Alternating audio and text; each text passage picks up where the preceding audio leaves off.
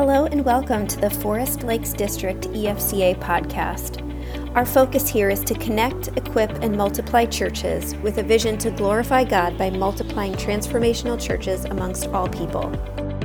In this episode, we'll hear from Carlton Harris, who's the Vice President of National Ministries for the EFCA. He addresses how today many ministry leaders feel isolated and encourages us to take steps towards more authentic relationships.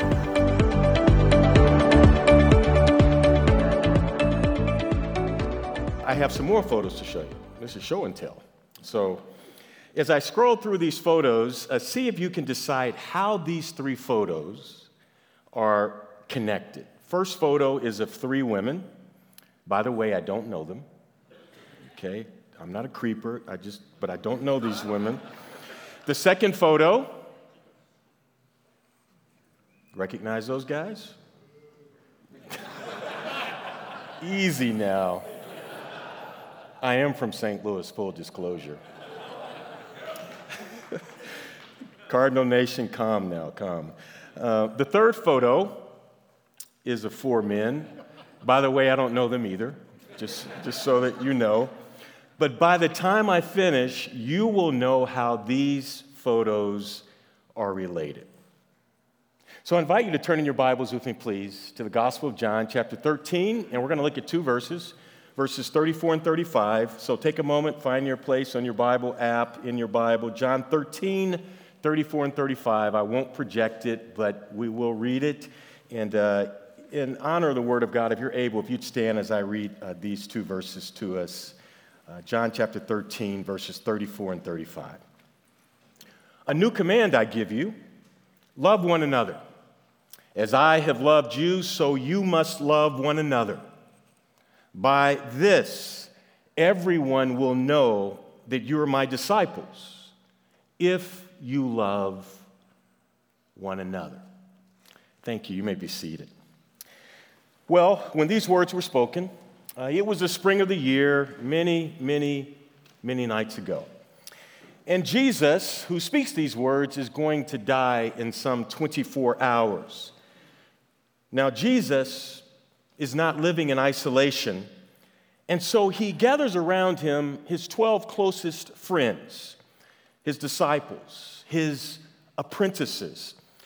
And what is the occasion for this gathering? Well, it's his last meal on earth.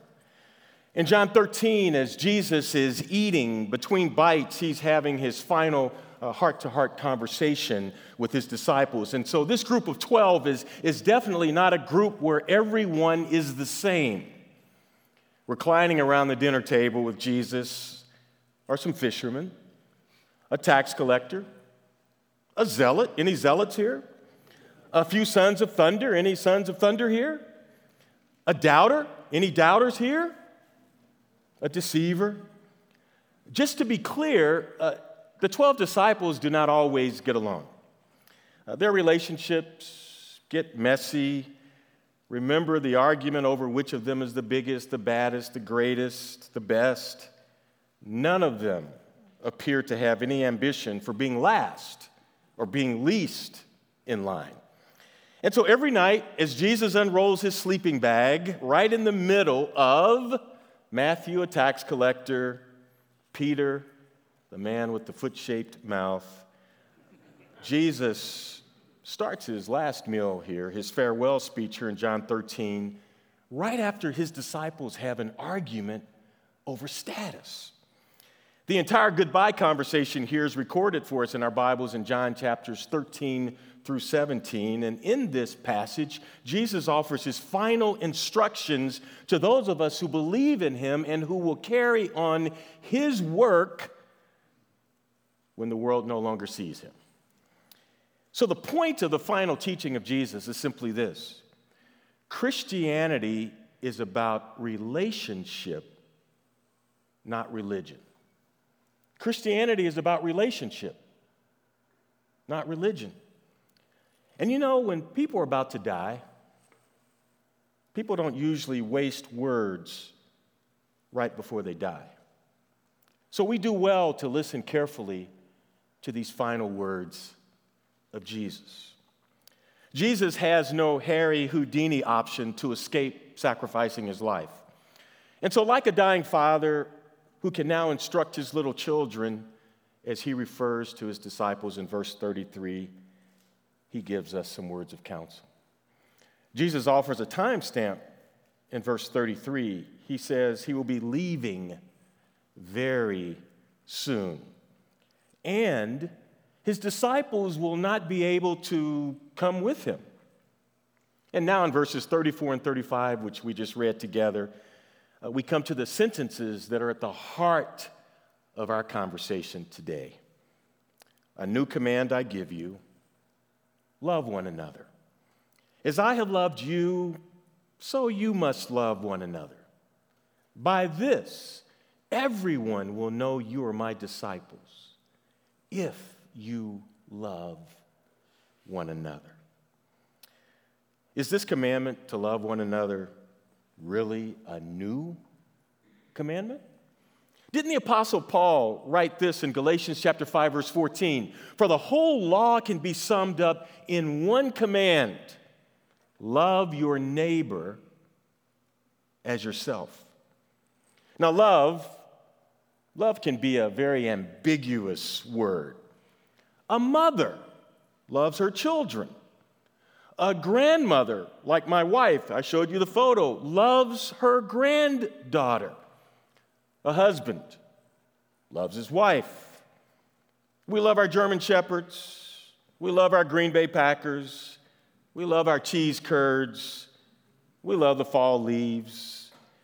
We can't possibly mean the same thing every time we use the word love.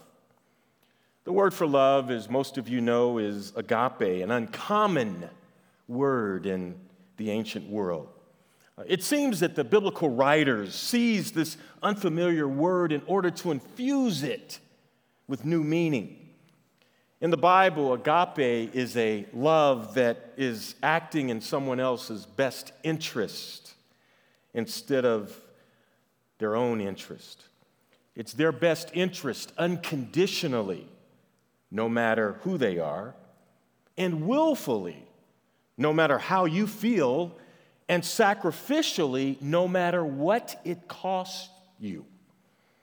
The concept of love is old, but Jesus gives a new standard for love. You can see it in your Bibles in the middle of verse 34. Jesus says, as I have loved you, so you must also love one another. The way that Jesus loves is the new standard. The law of Moses, in the law of Moses, the standard was love your neighbor as you love yourself. Now there's a newer and higher standard where Jesus says, now, as I have loved you, love one another. This new commandment is fresh rather than different. Love for one another will mark this community of disciples who have gathered in this upper room the night before Jesus dies. Now, earlier in chapter 13, Jesus acted out this definition of love by humbly washing the disciples' dirty, smelly feet, and in a few hours, Jesus will provide the ultimate example of love when he voluntarily offers up his life simply because he loves us. And this love that Jesus commands for us to have for one another involves self-sacrifice. It involves giving ourselves away. This love involves you and I not living just for ourselves and our comfort and our convenience, but living for each other. Think about this. Where would you and I be without the love of Jesus? Where would we be? When we consider where we would be without the love of Jesus, it moves us to take our minds off of ourselves and what we want and to see other people in need of the love of Jesus. That's why we gather together at gatherings like this as a movement, because we seek to glorify God by multiplying transformational churches among all people. The Arabic people, as we've just seen, the Spanish-speaking people, as we just heard, all people. Now, remember what I said earlier. Jesus is not living in isolation. So on this night, he's surrounded by what I'll call his people, his remaining 11 disciples. And so I must ask, do you have some people? It's crystal clear to me that doing life with other Christians is not some non-essential Christian teaching, but it is absolutely necessary for the outworking of God's purpose in the world. We need each other. We need some people. How can we love each other just as Jesus has loved us? If we're going to live this out, what does it look like? I submit to you, by studying two simple phrases that appear over and over and over and over and over in the New Testament, we can more deeply grasp how to do life with one another. Two simple phrases: each other, one another. They speak to interpersonal relationships between followers of Christ. And did you know that there are almost 60 of these one another commands in the New Testament? And each command expresses just a different aspect of Jesus' command to love one another. Here are a few examples of how we can love our people. Romans 12:10, honor one another above yourselves. Romans 12:16, live in harmony with one another. That would be a good word for the last couple of years, wouldn't it? Ephesians 4:32, be kind and compassionate to one another, forgiving each other just as in Christ God has forgiven you. 1 Thessalonians 5:11, therefore encourage one another and build each other up. John Payne read that verse to us this morning. Galatians 6:2, carry each other's burdens, and in this way you will fulfill the law of Christ. 1 Thessalonians 4:18, therefore encourage each other with these words. Hebrews 13:1, keep on loving each other as brothers and sisters. James 5:16, therefore confess your sins to each other and pray for each other. You get the idea. These passages imply behaviors, not just attitudes. The one another's paint a picture of what life looks like when we obey the command of Jesus to love one another. Now let's flip the coin for a moment and think about some other one another's that are not in the Bible. Pressure one another. Shame one another. Interrupt one another. Exclude one another. Judge one another. Humble one another. Confess one another's sins. Have you ever had anyone confess your sins? Marginalize one another. Make fun of one another. Ignore one another. And my favorite, attribute motive to one another. I submit to you, after my years as a pastor, I think one of the most challenging aspects of being a pastor is to have someone ascribe motive to you and tell you they know why you did what you do, because so often you don't even know why you did what you do. God made us for deep relational connection, and Jesus modeled deep relational connection for us. Not only that, Jesus commands us to deeply connect with one another. Now, remember the three photos that we saw earlier? Those were photos of people with their people. Those three young ladies, they were with their people. Those three St. Louis Cardinals, a very symbolic act. Adam Wainwright finishes his we think it's his final game. He finishes his last game of the season, and it is the final game for Pujols and Molina, and the manager has them all walk off at the same time. Those guys from that movie, some of you know the movie, Tombstone, you know what they're going to do as they're taking their walk. They're going to go do battle. together. Those are photos of people with their people. Now let me show you three very young men. This photo that's going up now. See the guy in the blue shirt? That was me before I was weathered by the trials and temptations of pastoring. It was earlier in my career. And now look at these seasoned older men. The result of the fall. Creation is groaning.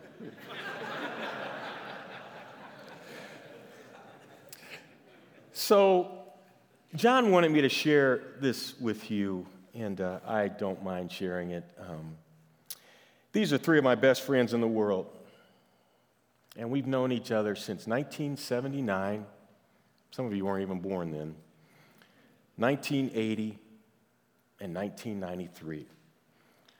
Between us, we have 151 years of senior pastor experience. All of us continue to serve today in full-time vocational ministry, 2 as pastors and 2 in other ministries. They are my people and provide a rich opportunity for me to follow and obey the command of Jesus. So 29 years ago, a man who's not in this photo convened us as well as one other brother, and we started meeting together at least twice each year for 4 intense days, 29 years ago. We've never lived in the same city. We now live in Grand Rapids, Michigan, Frankenmuth, Michigan, the Twin Cities, and in Denver, Colorado. So we have regular contact via phone calls and emails and texting and video chatting. And over the years, we have advised each other on our parenting. I was struggling with one of my teenagers when she was in high school, and I did not know what to do. And I called these brothers and said, I need you to meet me in Toledo tomorrow for us to have lunch. I need help. I need advice. And they all met me. We've advised each other on our marriages. Sometimes one of our wives will say to one of us, I need a pastor. And each one of us has experienced it in multiple ways. We've celebrated our joyful milestones, been to each other's kids' weddings. We started our twice-a-year retreats. When we started them, our 11 kids were in elementary school or preschool. Now the 4 of us are all grandfathers with 22 grandkids. We used to play basketball against each other for exercise. Don't laugh now. Now we play shuffleboard. It's a little easier on the joints in the back. One of my friends, the one standing next to me in the middle, is currently at home recovering from quadruple bypass surgery a week and a half ago. He was a star soccer player at Spring Arbor. Good basketball player, been a good athlete his whole life. But he had bypass surgery. And so we all connected on Zoom before the surgery to pray and to reminisce. And we promised his wife that if she needs us, let us know, and we will come immediately. 29 years is a long time as a group. Why have we stayed connected for so long? I'll tell you why. This quote. What if there were a place where the worst of me could be known, and instead of being loved less in the telling of it, I would discover that I was loved more? What would happen? Among a dozen beautiful outcomes, I would discover that my unresolved hidden issues were becoming healed. That's why I stay with these brothers. My friendships My friendships with these three men is that place for me.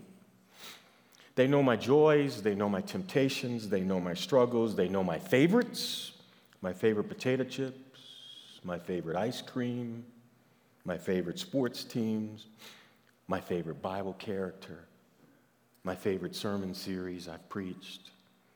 They know my gifts. They know what I'm gifted to do. They know what I'm not gifted to do. They know my fears. They know my concerns. God has used them to heal my shame, because vulnerability met by love heals shame. We've experienced awkward and uncomfortable times together. There have been times when we've been in conflict and I thought, this good thing's about to blow up. But it hasn't. This is the kind of connection that comes only with time, and I call this the gift of long-term friendship. Now, brothers and sisters, you and I all know ministry can be lonely. And the last couple of years have been unbelievable. I pastored until 13 months ago. I know. I've lost friends, people I thought were friends. Ministry can be lonely. So may I encourage you to make space for life-giving friendships.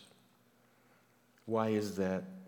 Because you and I were not made to travel alone in life. We all need to travel with other Christians. Don't travel alone. Find your people and travel with them. Because I'm here to tell you, I would not have survived without my friends. Are you connected to friends you can call upon when life gets difficult? Who can you reach out to if you find yourself trapped or confused or hurting? And if you have no one, think of a few people with whom you could potentially build a life-giving relationship with, and pray about it and take a risk and pursue them. Doesn't matter how long you've been in ministry, doesn't matter how old you are, you can do it. And for those of you, my younger brothers and sisters, may I strongly encourage you now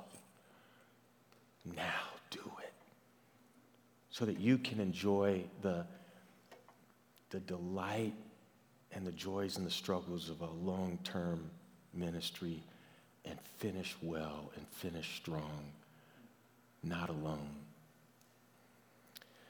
Jesus says, a new command I give you. Love one another. As I have loved you, so you must love one another. By this, everyone will know that you're my disciples, if you love one another. Jesus did not live his life in isolation. Let's not try to live our lives in isolation. Let's not try to do life in ministry alone. We need some people with us. We need each other. Would you please bow with me? Oh, great God, thank you for loving us as our good, good Heavenly Father. And one of the great gifts you've given us is the gift of Christian brotherhood and sisterhood. May we be conduits of your love for others through our relationships with them. And so we pray that all of us, every one of us in this room, that you would make provision for us to find life-giving relationships that might be a source of encouragement to us. And I pray for everyone in this room, anyone here who lacks that now, would you please soon open doors of relationship for them, because we were not meant to travel alone. ask this in the name of Jesus.